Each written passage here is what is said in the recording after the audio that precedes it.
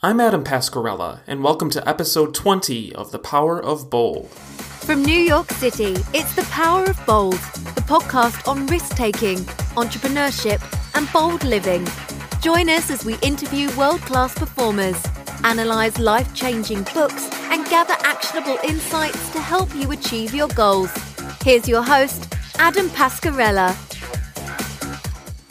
Hey everyone, thanks for tuning in to this episode of the podcast. We've got a real treat for you today. My guest for this episode is Annie Duke. For those of you that watched poker on ESPN in the 2000s, you may remember her name. Annie is a former professional poker player who won over $4 million in tournaments throughout her career, making her one of the top earning female professional poker players of all time.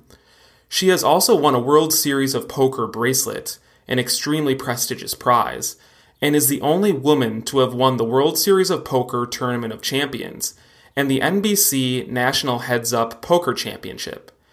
Annie retired from poker in 2012 and is now a speaker and consultant on decision strategy.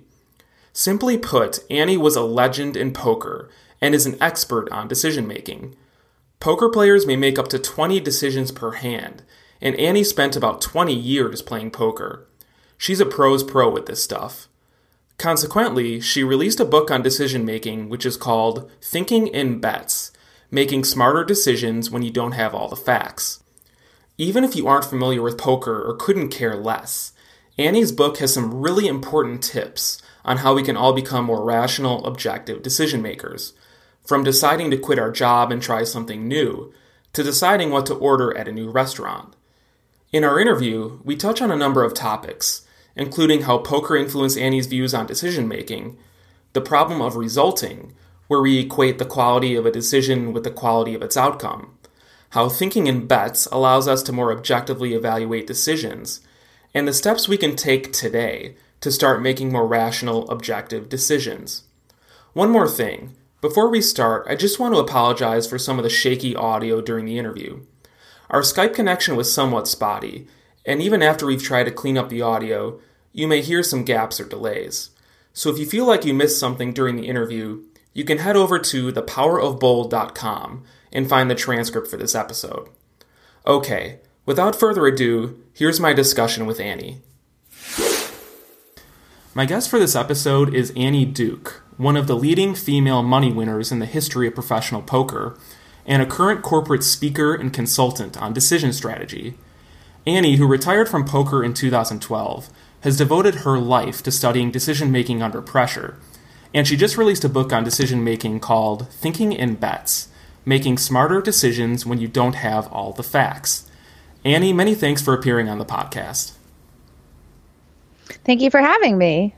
Your book is an excellent primer on ways that we can improve our decision-making. And we're going to go over some of the strategies that you offer to help us become better decision makers. But before all of that, I'd like to ask about why you decided to write the book in the first place. So just to start off, when did you first become interested in how humans make decisions? Oh, gosh. Really, actually, in college, I got a job as a research assistant with a professor at Columbia where I went to undergrad, named Barbara Landau.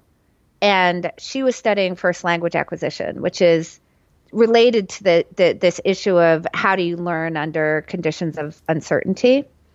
And so I was her research assistant for 4 years.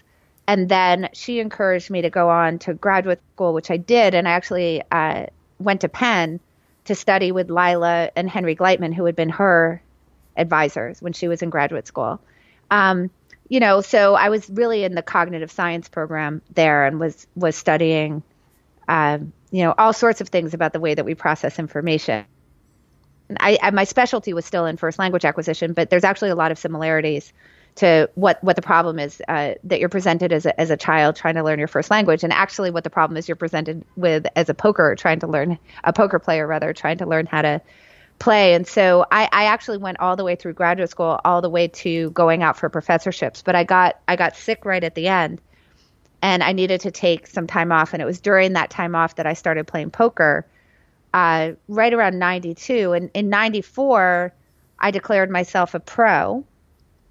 And then from 94, when I declared myself professional, all the way to 2012 would be when my poker career was happening. But 10 years before I retired in 2012, in 2002, I started actually giving talks, keynotes, corporate retreats, executive coaching, consulting, and decision making, particularly under conditions of uncertainty, and thinking about risk and probabilities and scenario planning and strategy. So I overlap the two careers. It's just that the poker career was very public facing. And the consulting career was, they don't show that on television. So. Right, exactly. When you're sitting at the poker table early in your career, that wasn't the first time you were thinking about, developing a system to make better decisions. You'd been thinking about this for some time. And was there a particular moment where it really stuck out to you when you were at the poker table, or was this something that was just ongoing? So I think that there was initially a little bit of a conundrum for me when I first started playing, that I think that I felt very implicitly that there was this clash happening between kind of this thing that everybody learns in their first introduction to psychology class and how people behaved at an actual table. So in Intro to Psych, every Psych 1 class, one of the things that people learn is this idea that learning occurs under condition where there's lots and lots of feedback tied closely in time to decisions and actions. So you can think about how that might apply to, sort of the classic rat running a maze.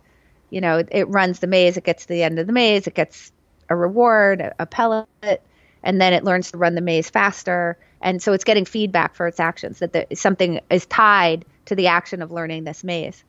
And so that's sort of what you're taught, and you're taught this kind of applied beings. This is an incredibly feedback-rich environment. You're getting outcomes within seconds of the decisions that you're making. You win or lose the hand, there's an exchange of chips, and this is happening over and over and over again in a very compressed time frame. And what I saw was that while there's some pretty steep learning right kind of at the beginning, which has to do with figuring out basic concepts like, I can win without the best hand, so I could bluff, that there's a lot of plateauing that occurs after that. So you have this kind of initially steep learning curve, and then it just sort of flattens out. And that was really super confusing to me, how people could be making the same mistakes over and over again for, 10 years, despite the fact that there was lots and lots of feedback that maybe those strategies weren't so great. So I kind of implicitly understood, like, there's something really interesting going on here. And then in 2002, when I got asked to give my first talk, was when I really started explicitly trying to put that into, words that I could express to other human beings. Mm-hmm. And yeah, it's interesting. I follow David Einhorn, the investor. He's actually a poker player too, and he says that investing in poker is pretty similar, except for poker, you receive the outcome right away, where investing, you have to wait potentially years to see if you're right or not. But even receiving that outcome right away isn't the whole picture as you describe in your book, because you could have won because of luck. You don't exactly know what happened except the outcome. So like, you've lived in both worlds with, the poker world and outside the poker world. Getting that feedback, how do you deal with deciding whether some event is luck or whether it's skill? Like how do you get into that? So now you've gotten down into the core of the problem. So so here's really the issue that is really so revealed in poker. That's the issue that we have in any area of life. Investing, business decisions, any kind of life decisions, choosing a partner, even what happens when you follow or don't follow the rules of the road. I mean, you can get down into really most life decisions fall into this category, which is that there's lots and lots of uncertainty. And the uncertainty comes from two places. The first place is that there's hidden information. So the cards are face down. So you're making these decisions without knowing what your opponent's actual cards are, which makes it very hard for you to calculate out what the best choice is or even what the worst choice is, because I can't see what you have. And to make that problem even worse, and this is where I think that it's sort of an illusion that there's a big difference between poker because it takes a while to get the outcome versus investing because it takes a long time, is that most hands of poker end up with the cards never being revealed. And without the cards ever being revealed, it's very unclear what the worst or best choice might have been. Sort of all you know is you won or lost the hand. And so that's not that different between you make some sort of investment, say in a stock, and the stock is sort of ticking up and down, minute by minute. But, so that is sort of similar to an outcome that you might be getting in poker, is that you do have these fluctuations that are happening, which is really what those chip exchanges are. But you're not getting a fully formed outcome in the sense that I mostly don't get to see your cards to know, did I have the best hand? Did I have the worst hand? What might have been the best choices, in the sense that you might have that information, for example, in every game of chess that you play. Because right. I can see your pieces and I can see where you moved them and what all the possible moves were. So that's the first source of uncertainty that's really difficult to deal with, is this hidden information problem. And then the second source of uncertainty, which really mucks things up, is this luck issue. So, the problem is that even if you took away all of the hidden information, you can still win with the worst hand and lose with the best hand. You can think about a game like backgammon as being, it's like poker without the hidden information, right? I can see where all of your checkers are in backgammon. But so I can sort of calculate out if I have a superior position to you at any given time, but you have to roll the dice.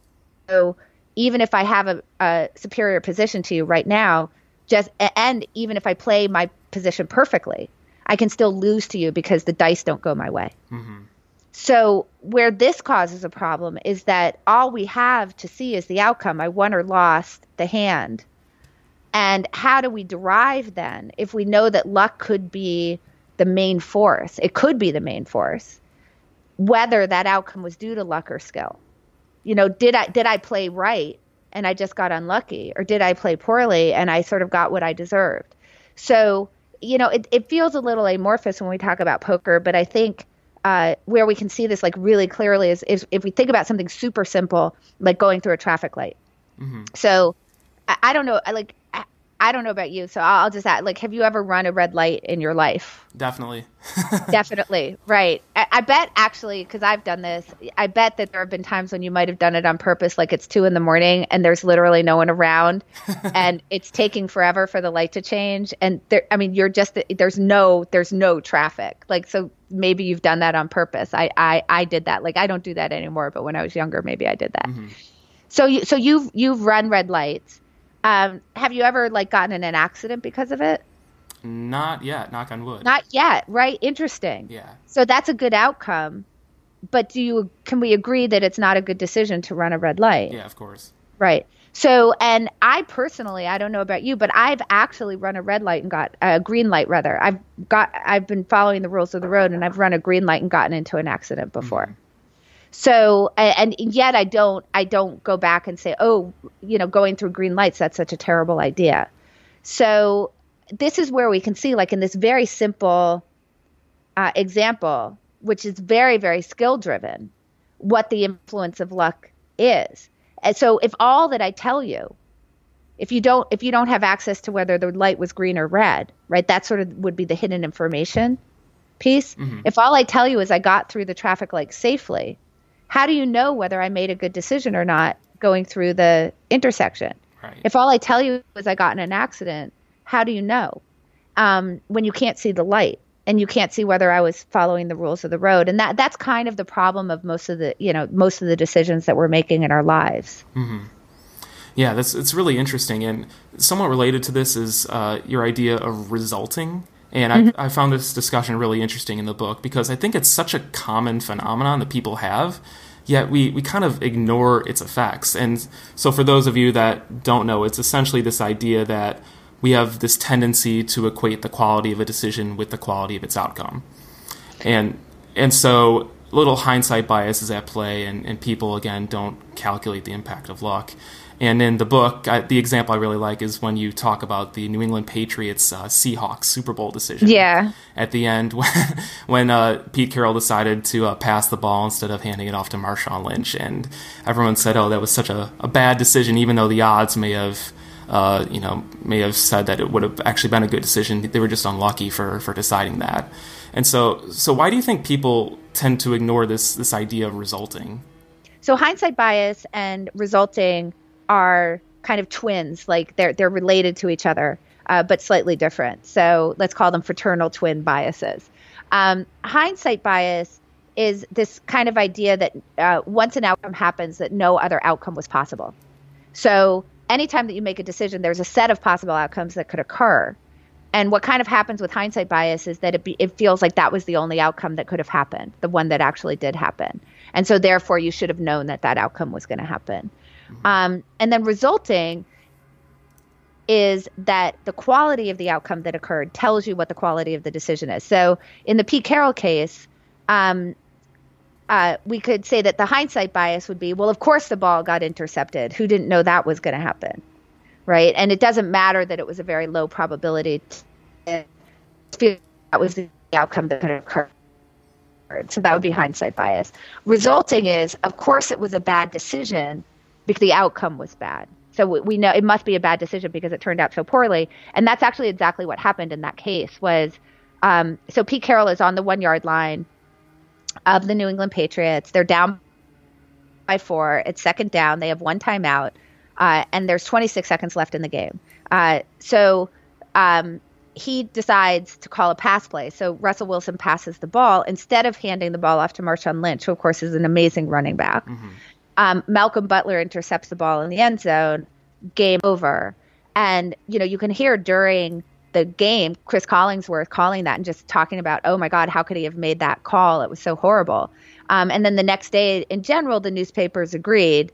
It was kind of an argument among pundits about whether it was the worst call in Super Bowl history or the worst call in NFL history. And there wasn't really, there weren't very many people saying, well, hold on a second, like maybe we should actually look at what the statistics, like what were the probabilities there involved in that decision, as opposed to just looking at the fact that it turned out spectacularly badly. So there were a couple of people, I think it was Brian Butler on Slate and then Benjamin Morris on 538. Both argued that it was actually quite a sound play. We don't need to get into the details of why, but the simplest thing that I can say to you is that the chances of an interception there were very small. Mm-hmm. In the 2000 in that season, this was the 2015 Super Bowl, the interceptions rate in that particular situation, short yardage into the end zone, was actually 0. And then the last 15 years of the NFL, it was around between 1% and 2%. So it was a really, really, really unlikely outcome. The most likely outcome was either the ball is dropped, at which point the clock stops and they can run these two running plays anyway. They can hand it off to Marshawn Lynch regardless. Or the ball is caught, assuming for the game-winning touchdown. So what happened there was that everybody was so caught up in the spectacularly poor quality of this outcome that they just all said, oh, this decision must have been awful. And to see how much of a shadow an outcome casts on your ability to see through to the decision quality in any kind of clear-eyed way, like how much of a gravity well it is. Mm-hmm. Just imagine this, and I'll ask you to imagine it. What do you think would have happened in terms of the headlines and in terms of Chris Collinsworth call during the game had the ball that was thrown been caught for the game-winning touchdown? Yeah, I mean, Pete Carroll would have been thought of being a genius, because Marshawn Lynch is this power running back, and I think he was doing pretty well that game. Mm-hmm. But they probably would have said, oh, that was such an unconventional call. He must have saw something that Bill Belichick or other people didn't see. Right. Like he, this is what got him to the Super Bowl. Yeah. What a bold call. Genius. He out Belichick. Exactly. And I think that we can feel that pretty strongly. And in fact, there's a really good example that's evidence of that. In the Super Bowl this year, the Philly Special, which was an incredibly unexpected play. Right. Everybody expected the Eagles to just go for the field goal. It was 4th and 1 to end the second quarter. Everybody expected them to go for the field goal. They were up by 3 and just go up by 6. And instead, Doug Peterson calls this Philly Special, and Nick Foles is all of a sudden in the end zone, catching the ball for a touchdown. And you can see, Chris Collingsworth is calling that as a genius play, like, ooh, the Maverick coach. And the next day, everybody's like, oh, that was so crazy. That was really out Belichicking Belichick. So here we have these, 2 plays where I think that you can see that the outcome is really distorting the way that we think about the decision. And in fact, if people want to get kind of a kick, there's actually a review of my book, Thinking in Bets, on my Amazon page, which is just a review of my saying, maybe that play wasn't so bad. And the person just saying, no, it was horrible, and really going through all the reasons why it was so awful, which was mainly that you should have known that it didn't work out. It's actually, it's kind of a pretty funny review if you've read the book. And I think that it's actually a really interesting example of how powerful it is. Because, of course, I as you know, I don't say in the book, oh, it was a genius play. I just say, I think it's pretty hard to argue it was the worst play in Super Bowl history. And we should think about the other side and how much of a shadow the result might be casting. Exactly. And I guess just going beyond sports, in our day-to-day lives, I mean, we all deal with this phenomenon to one extent or the other. But do you see resulting being more prevalent in certain situations, maybe higher stakes situations, compared to day-to-day situations we see in our lives? You know what? I think that it happens in just even the smallest of situations. You're looking at the menu and you're trying to decide what to order.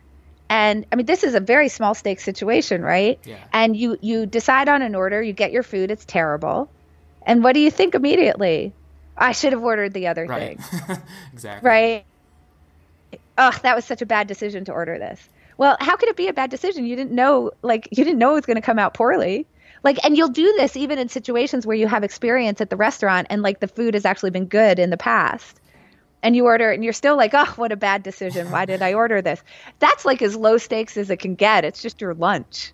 Right. Right. So, I think that this happens all the time. It happens certainly in HR decisions, right? When we hire someone and they turn out to maybe not work out or they quit after 6 months or whatever. What a terrible decision to hire that person.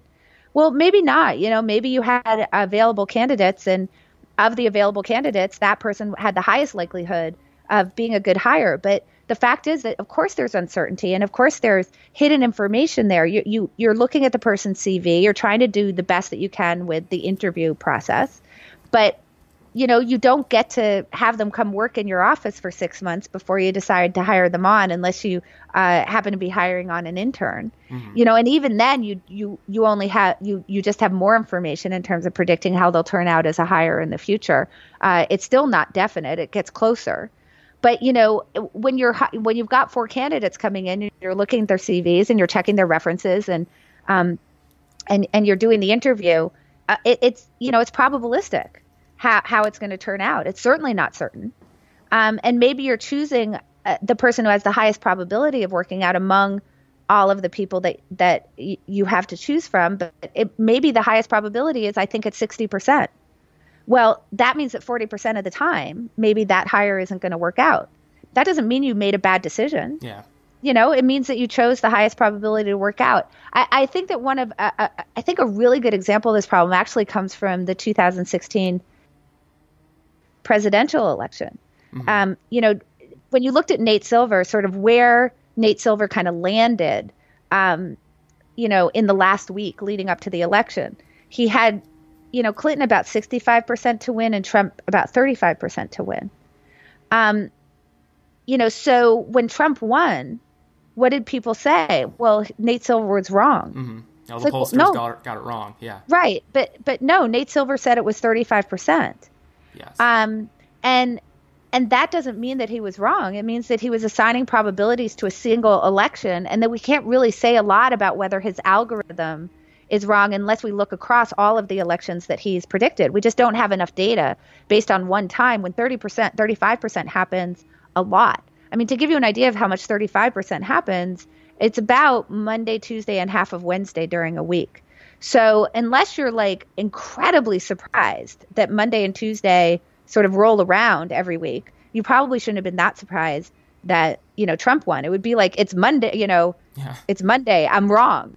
It like literally doesn't make sense off the one time. And I think that that's what resulting causes us to do, is to think that the one time matters so much for determining decision quality. And it really doesn't say very much about it when these things are so loosely linked. Mm-hmm.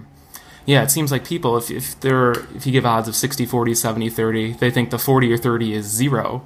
Yep. And they're shocked when the 30% actually happens, even though it's 30% 3 times out of 10. Right. So I guess one of the more brutal ways that I put it to people is, you think 30% is zero? Okay, I have a gun with 10 chambers in it, and I'm going to fill 3 of them with bullets. Yeah, right. Right, you want to... Do you want to play? Yeah. Of course people are like, what? No. Yeah, exactly. No way. And it's like, well, okay, but you have to understand, like, that's 30%. So, Pete Carroll, this is the Pete Carroll problem, right? Like, Pete Carroll had a gun with 100 chambers, and like 2 of them were filled. Yeah. And it, and he spun the chambers, and, the bullet came out of the gun. I mean, that's what we need to remember. It's very hard. And this is the big problem, is that, I think that we talk about being results oriented as kind of a good thing in life. And in fact, it's kind of a bad thing to be results oriented, because what it does is it means that you're looking at the quality of the outcome. Mm-hmm. And you're saying, this is what tells me. This is what tells me whether decisions were good. And the fact is that for most of the decisions you make in life, it doesn't tell you very much, because you can't collect enough data to say one way or the other. It's like you don't have 10,000 coin flips at most things. You have a couple. Yeah. And if I flip a coin twice, it doesn't tell me very much about the coin. Exactly. And I don't want to put words in your mouth, but it seems like one of the antidotes, or a way to cure this resulting problem, is by thinking in bets. Would you agree with that? Yeah. So let me explain kind of what I mean by thinking in bets. So one of the things that we want to kind of do is dig down into how confident are we about how much of this result has to do with decision quality versus how much of this result has to do with luck. And one of the ways to do that is to actually think about it as if you had to bet on it, as if you had to bet on your decision about it. And you can do this in terms of thinking about betting on a belief that you have, like, here's something that people, pundits have been saying for next November is, Democrats are going to take the House, or the Democrats are going to take the Senate. So that would be an example of like a prediction that you might make. There are beliefs which would be, say that climate change is caused by humans. That would be a belief you might have, for example. That attachment parenting is the best way to parent. That's a belief that you might have. So when we think about this, we can imagine that if we were to frame those things as bets, that we might bring to the surface a little bit more what our own uncertainty is. So like the example that I give in the book, and it's a super simple one, is if you say Citizen Kane won Best Picture, and obviously I've just said that with certainty there, right? I've said that that's just true, right? So marked as true. Citizen Kane won Best Picture. If you said to me, well, do you want to bet on it? What's going to happen to the person who's challenged to a bet there? They're going to take Google out. Yeah. They're going to be like, oh, wait a minute. Let me think, because maybe I'm not 100% sure of that. Maybe I just kind of said that as if I were sure. Yeah. But maybe I'm not. And yeah. Yeah, I mean, I guess if just not to make it a little more tangible for the listeners as well. So like we have a lot of younger listeners who are professionals, and some are perhaps like seeking to become entrepreneurs. So say like one of our listeners wants to start their own business, and they have an idea, business plan, what have you, and they're thinking of making the leap. And so in that case, you have to evaluate it as if you're placing a bet on a certain future, right?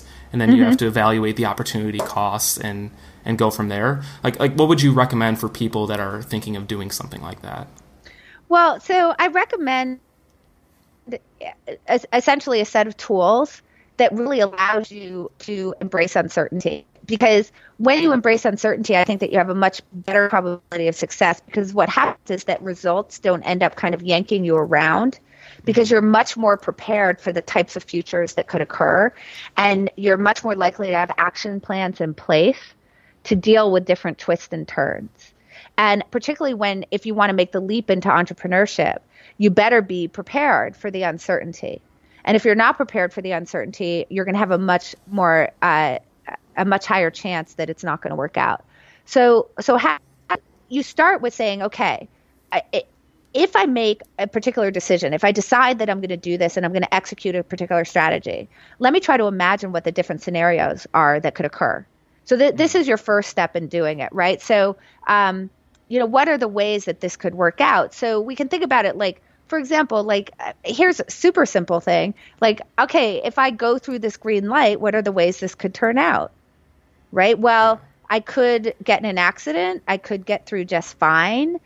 I could get a ticket, because we know that sometimes people, like the police, can stop when it doesn't have any, when you actually were following the rules of the road, just as an example. So those would be three simple scenarios that could occur from my driving through a green light.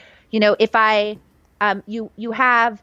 I start the business versus I don't start the business, right? And you can sort of figure out the scenarios if say in your career as a lawyer, how do we think that might turn out? What do I think the returns are? Not just in terms of money, but my own happiness, my own sense of fulfillment, the things that I value. And then ask yourself how much risk you're willing to tolerate.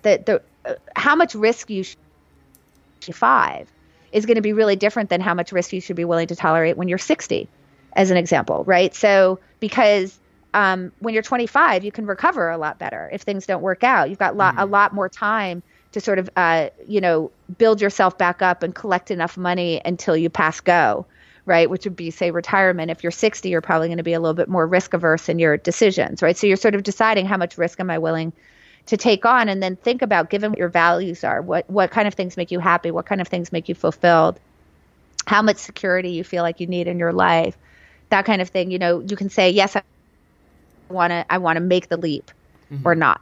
And if you do decide to make the leap, obviously there's different types of leaps you can make and different kind of strategies that you can implement, and try to think about what the scenarios are, good and bad, that can result from those. And then once you've got the scenarios figured out, take a stab at the probability of those things occurring.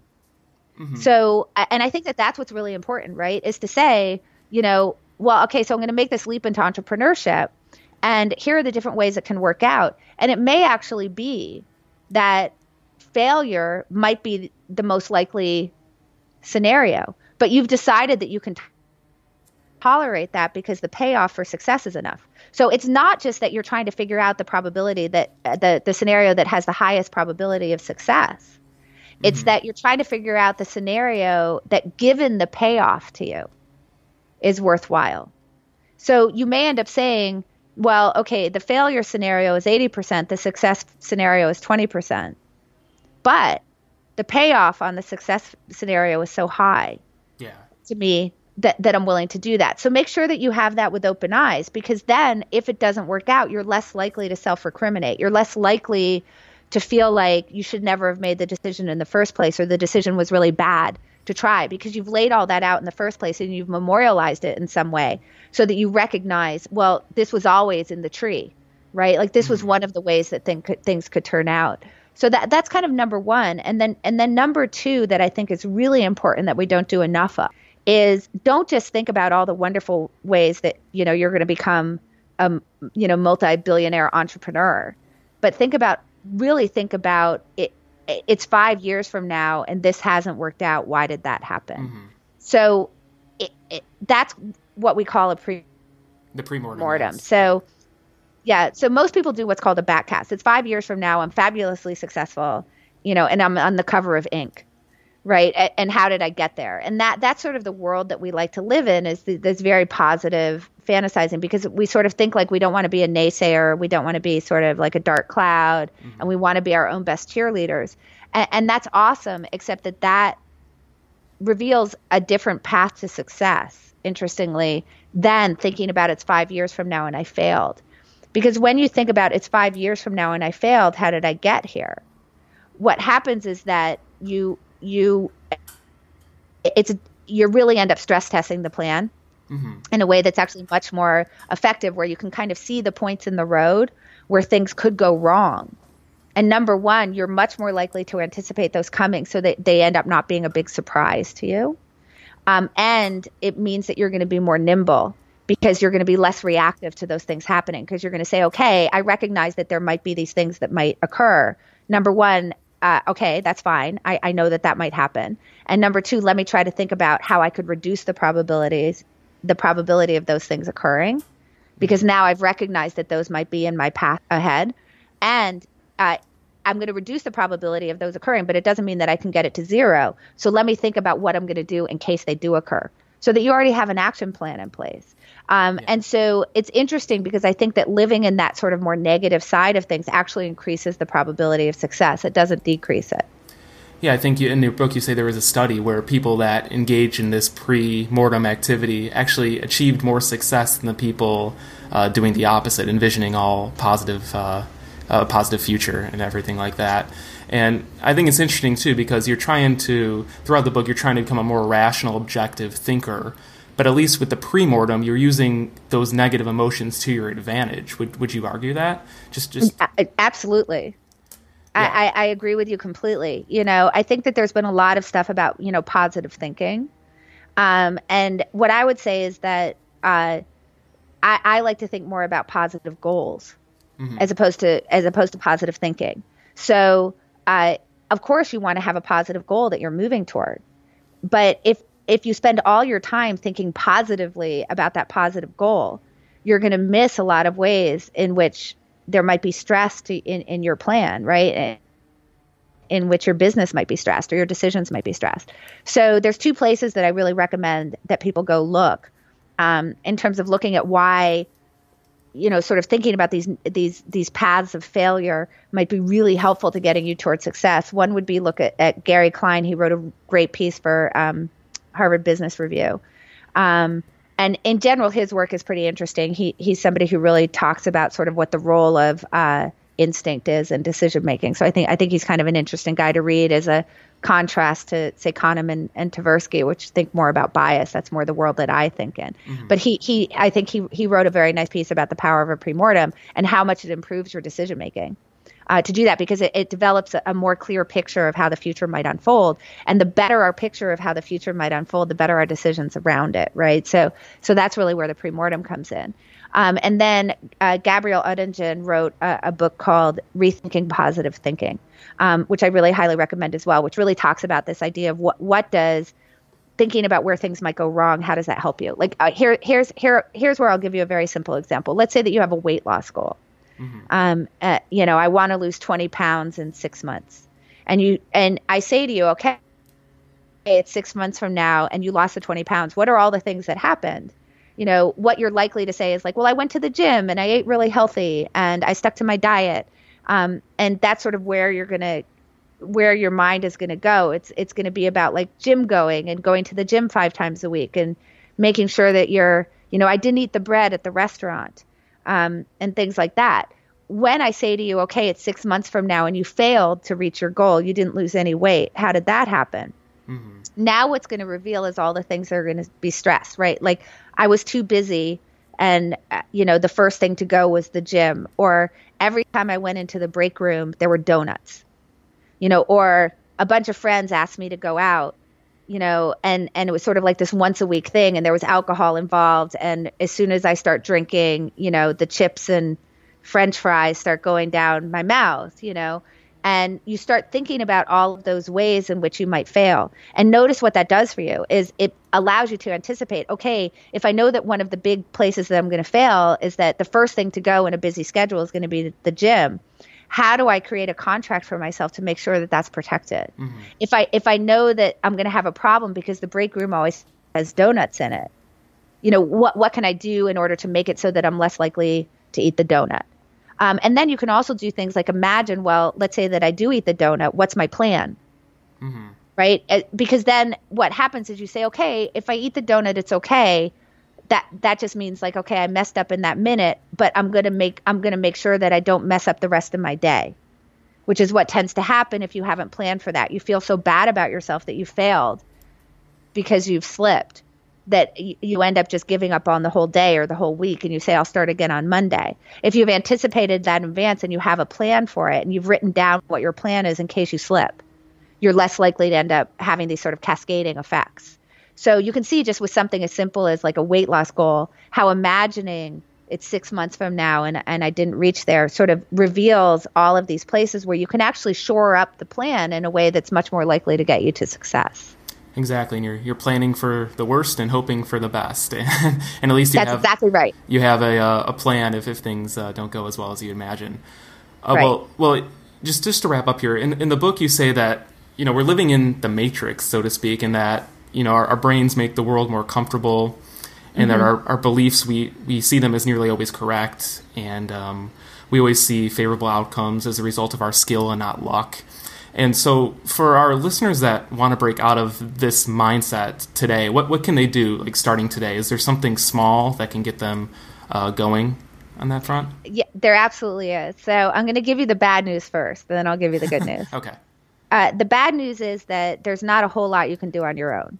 Meaning, if you just say, well, I'm a pretty smart person, I'm pretty good at information processing, and now I know, right? I know that uncertainty is really hard to deal with, and I'm really likely to take credit for good stuff and, sort of offload responsibility for bad stuff that happens. And now you've told me about resulting, and you just say, well, now I'm not going to do that anymore because you've told me about it. The answer is that's not going to help you very much. Mm-hmm. So this is just kind of the way that our brains work. There's so much uncertainty in why outcomes occur the way that they do that we just have a lot of like cognitive rope to sort of hang ourselves with. So that's the bad news. But here's the good news. And this is what everybody can go out and do right now is go find 2 people to help you. So here's the thing. I am probably going to be I'm probably going to be pretty bad at spotting when I'm being biased, right? At spotting when I'm blaming something on luck that maybe was partly because of decisions that I made, or biased about taking credit for things that turned out well that maybe involve some luck, right? I'm not going to see that necessarily so clearly. I'm not going to be able to see when I'm resulting necessarily very clearly. But what's really interesting, and I think that you'll probably feel this like in your gut, is that you're really good at seeing it in other people. Yeah, exactly. Right? Like you can say, oh, come on, like that, you're so biased, right? So we're very good at seeing it in other people. So if we can get a couple of people to agree to help us with our decisions and we'll help them with theirs, we can actually get much better at this. The key is, though, that the group needs to be formed with intention. Yeah. Exactly. So I think that there's been a lot of talk, obviously, recently about echo chambers. And this is sort of how humans naturally tend, right? That we sort of like to hear our beliefs spewed back at us. That makes us feel pretty good. Right. And when we're in groups, we tend to do that. We tend to do that kind of team player, agreeable, just kind of agreeing with what the other person is saying. And that's not very helpful to our decision making. That just means that we're sort of like talking to clones of ourselves, and we know that we're not very good at it on our own. So talking to a clone of us is probably not going to be very helpful. But if you can get a couple of people to agree, look, we're here to watch each other's, decision backs. And so what that means is that, first of all, we're going to hold each other accountable to trying to become as rational as possible, right? Where our goal as a group is to try to be accurate rather than right. So what do I mean by that? Well, being right means, well, I believe something and now I just know even more so that it's true, right? So it's like, I'm liberal, and so I really like to listen to Rachel Maddow because she tells me what I already know. Or, I'm really conservative, and so I really like to listen to Fox News because they tell me what I know already. So that's reasoning to be right. to just affirm the things that you already believed were true. Reasoning to be accurate is challenging your beliefs and trying to kind of stress test them. It's approaching the world by asking, why am I wrong? As opposed to why am I right?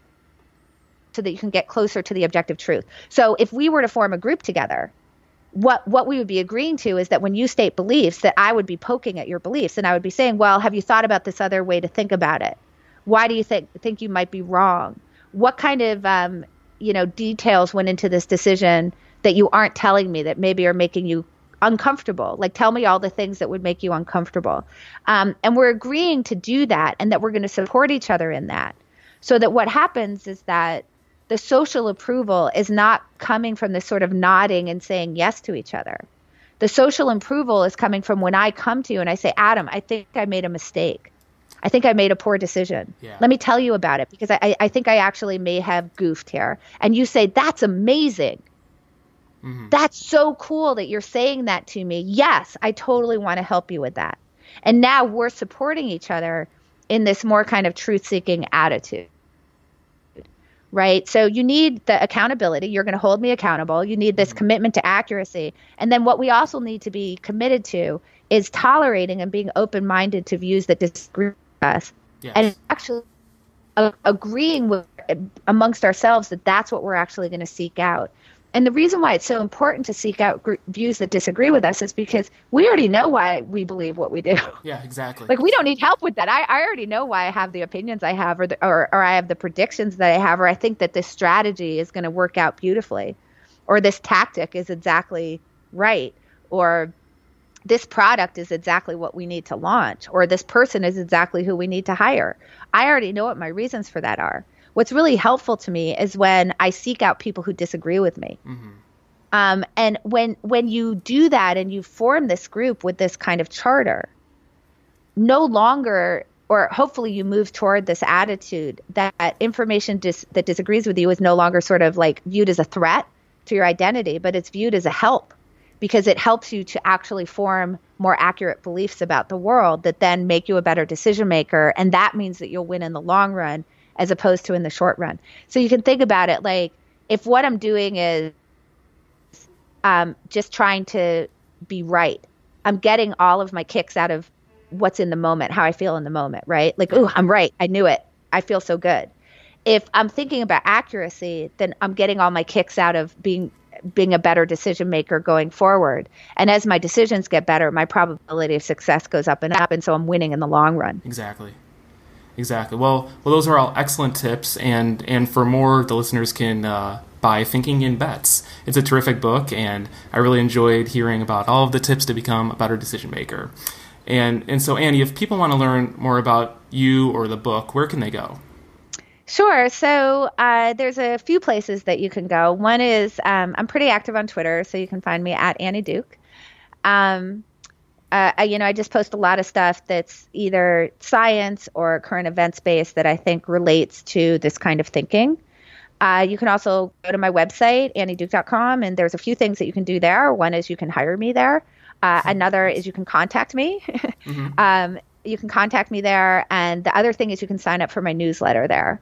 So there are archives of the newsletter on there. It goes out every Friday. You can see if you like the content that I put out every Friday. And if you do, please sign up for the newsletter, which is really thinking about, it's really trying to put forward like ways that you might apply the concepts that are in the book to things that are happening kind of that week in the news. So hopefully people like it and sign up for it. And then the last place that you can find me is actually at my nonprofit, which is howidecide.org. And that's a nonprofit that I co-founded to try to do a couple things. First is to create programs to teach critical thinking and decision skills, particularly to underserved youth, and to try to get that more into the curriculum of what's being taught in schools.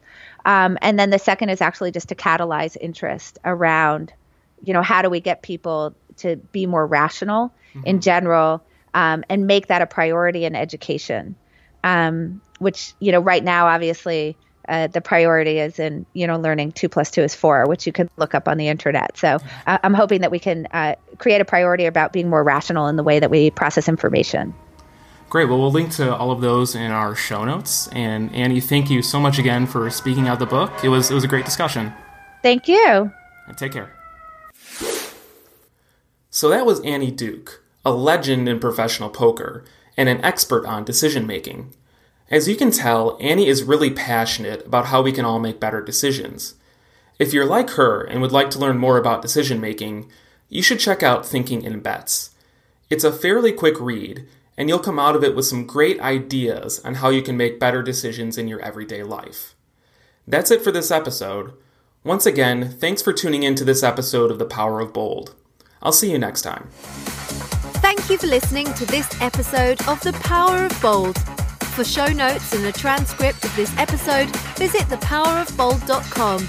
Feel free to get in touch by visiting our Facebook and Twitter pages. And don't forget to subscribe to the podcast on iTunes or Google Play. We'll see you next time.